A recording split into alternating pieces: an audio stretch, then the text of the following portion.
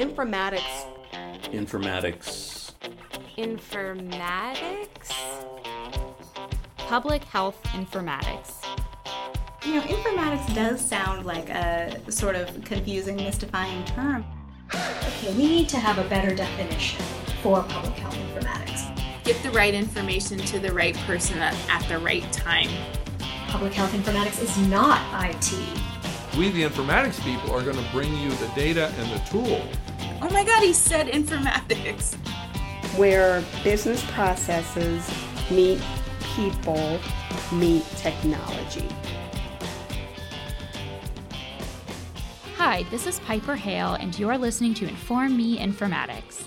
For this episode, I'm bringing you part 2 of my conversation with Vivian Singletary, the director of the Public Health Informatics Institute, and David Addiss, the director of the Focus Area for Compassion and Ethics in Global Health, or FACE. In the last episode, as you may remember, we talked about big data and how consumers may opt in, or not, to supply their health data to private companies. This time, we'll be looking at population health and public health practice, and unpacking health data ethics through that lens.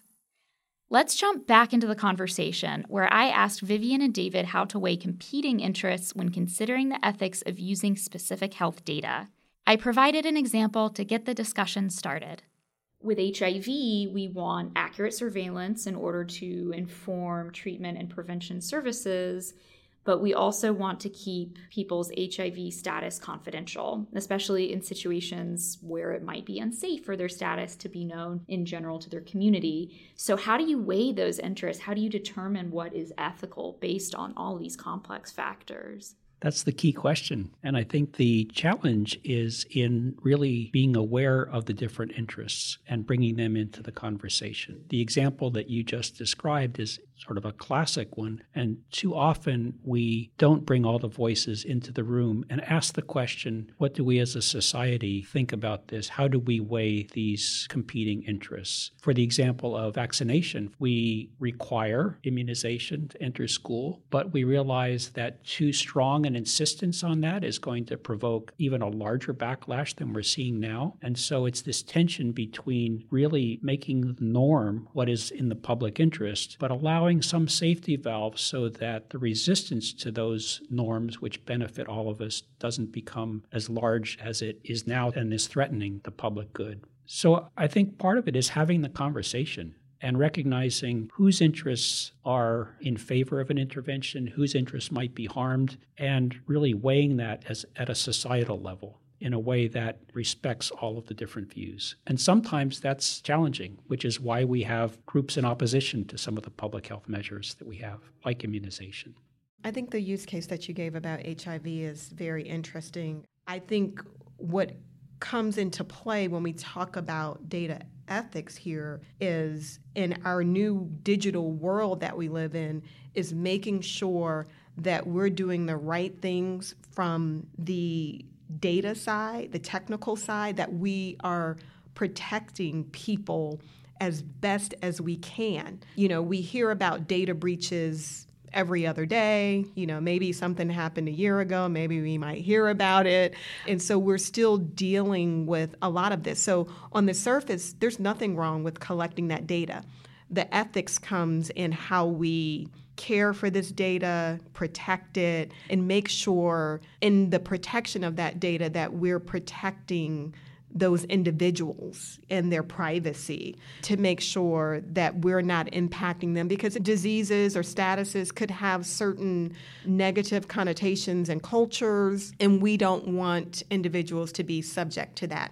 We have to also be careful in terms of how we are portraying population. So if you think about Metro Atlanta, for example, and we post a big disease burden map of, let's say, HIV, and it's in one particular part of the Metro Atlanta area. Even though that burden is true there, we, from the data perspective, have to be careful about that in terms of how we represent them, because we could end up damaging that area economically. All of the people that live in that area, whether they have that disease or not, can be ostracized. So even though data sharing is important, we absolutely have to be careful in how we handle that and how open it is, honestly, and think about who needs to see it, who we need to educate, and why they're seeing it. Are they part of the intervention here, or are we just going to, open it up to everybody for them to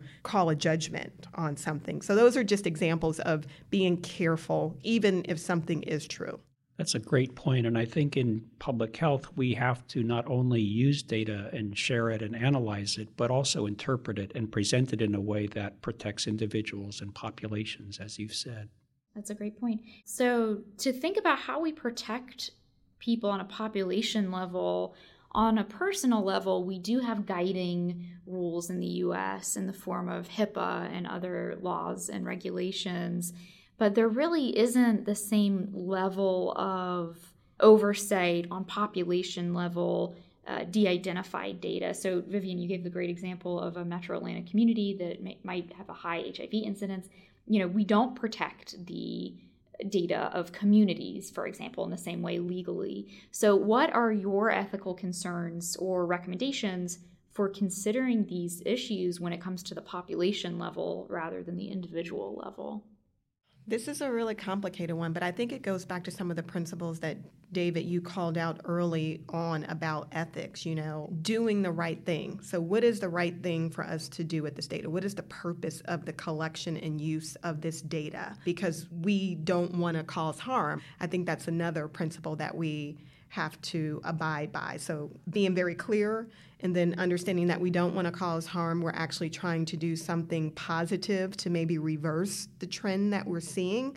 So those are two key guiding principles that we have to use in terms of thinking about how we go about using that data. We have to be careful about the words that we use in the interpretation of the data as well, that we don't cause a new stigma around a particular thing that we're looking at, whether it's the disease or something else. We have to be very thoughtful about that. So I think we have to bring in the cultural perspective or social cultural piece of that as well and think about it, almost putting ourselves in the shoes of those populations. Like, what if that was me? What if that was my community? What would I want people to say and how would I want them to represent me? So coming at it from the perspective of sometimes not being so analytical from just the hardcore data perspective, but bringing some personal kind of skin in the game and wanting to be as protective of the people that we are collecting data from and making sure that the data that we're using is used in a way that brings help and not more harm. And I would say that it would be helpful to bring in the voices of people who are affected by the data, have some town halls to present some of these challenges and get input from people who are living their ordinary lives day to day and really get the input from them as to their concerns and the cautions that they would have for us. So this is a difficult question. What can public health practitioners do to apply ethics to their own practice? Whether that's questions they can ask themselves or best practices they can follow. What are some things that our listeners who work in public health can do to ensure they're adhering to ethical best practices? The first thing would be to think, to imagine, to ask the question, how might this intervention or the use of these data cause harm? We don't often think in those terms because we're thinking about the benefits. So just stopping, thinking, and asking the question, I think is the first step. Listening to people who might have a different view or who might be impacted by the use of the data would be the second thing that I would encourage all of us to bring into our daily practice. I like the idea of incorporating a lot of what we discussed already, but if I am a practitioner, really being very clear on, again, the purpose of the data, how we're going to use it, thinking about some of the edge cases, even though I may be coming at it from a very positive standpoint, what are some of the edge cases in terms of longer term impact that I may have not thought through? So really trying to challenge yourself and think about what if? What if this data got into the hands of someone? What does it mean? Will it harm somebody? How will it impact them? So thinking through some of those things. The other piece that has come to me lately through some just general conversation is also about data retention. So while there is a real purpose and need for certain types of data, how long do we actually need to retain this data so that it doesn't potentially have some other long-term lasting effect on somebody or unexpected effect on someone?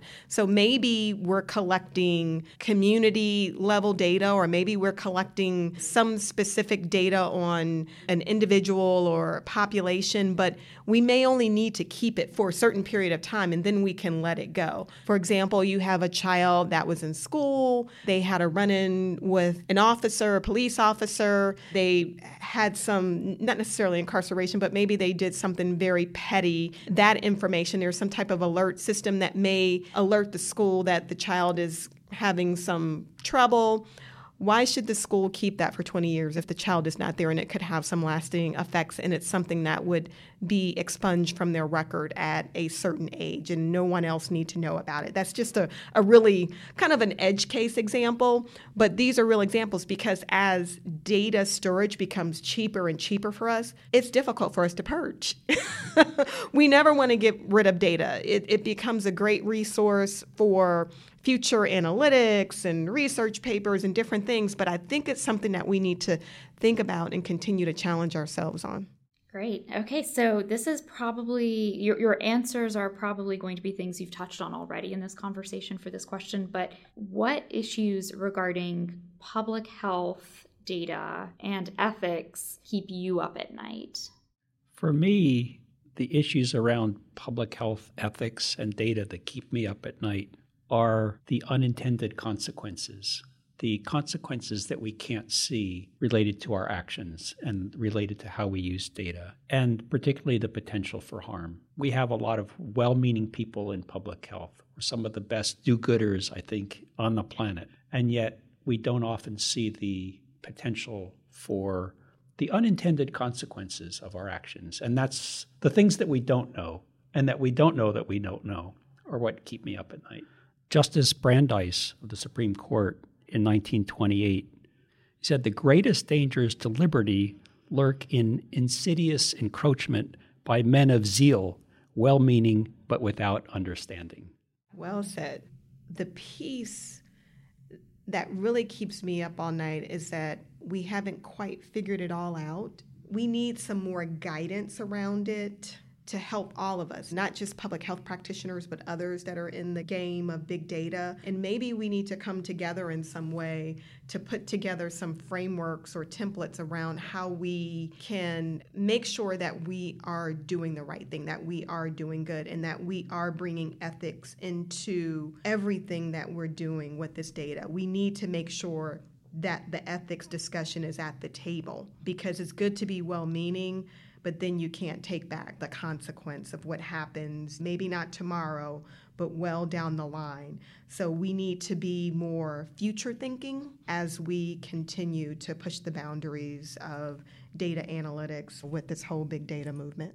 I agree, and I think the good news on this, or the silver lining, is that if we're aware of unintended consequences, we're aware that we don't know, we can come together and find out. And if we're not overly identified with ourselves as doing good, we can recognize when we're doing harm and then make adjustments so that we avoid that in the future. That's great. So just being constantly critical and aware of your own actions and their consequences. Right. Yeah. That's great. And maybe it's having some people around us who help remind us to be critical, or who serve that function of being an irritant or a questioner. Those are not always pleasant people to have in your inner circle, but they serve a very good purpose. Is that advice that you would give to public health practitioners, is find an irritant and place them prominently in your organization? Well, Bill Foege used to say that you need naysayers to eliminate a disease, but keep them on as consultants rather than as employees, so you can listen to their advice when you need it, but you don't have to hear it every day. That's good advice. As we closed out the discussion, I asked both David and Vivian the question we ask all our guests: how they define public health informatics. You heard Vivian's answer on the last episode. Here's what David had to say. I see two parts of public health informatics. One is it's information. It's not just data, so it carries meaning, and hopefully that meaning is used to improve health outcomes. This is information that is infused with the potential for health. But then there's informatics, and that's the form of the data are automated, and they're generally rapid. They can be manipulated. They can be sent around the world immediately and repurposed. And that raises the issue of ethics and the need to be vigilant about how the data are used. Thank you again to Vivian Singletary and David Addiss for taking the time to have this conversation with me. I so enjoyed venturing into the thorny and complicated world of health data ethics with both of you, and I hope all of our listeners did too. This podcast is a project of the Public Health Informatics Institute, which is a program of the Task Force for Global Health. Visit phii.org to learn more about all our informatics work. You can also find us on Facebook and follow us on Twitter at PHInformatics. The music used in this episode was composed by Kevin McLeod. As I mentioned on the last episode, we still want to hear from you on your definition of public health informatics. Leave us your thoughts in a voicemail at our podcast call-in line 678-974-0344, and we may use your answer on a future episode. The phone number will also be in episode notes. I'm Piper Hale, and you've been informed.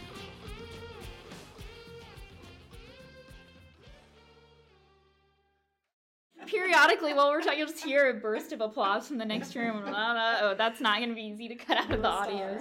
Right. You guys are just so good at talking about data ethics that people are standing outside the room and applauding.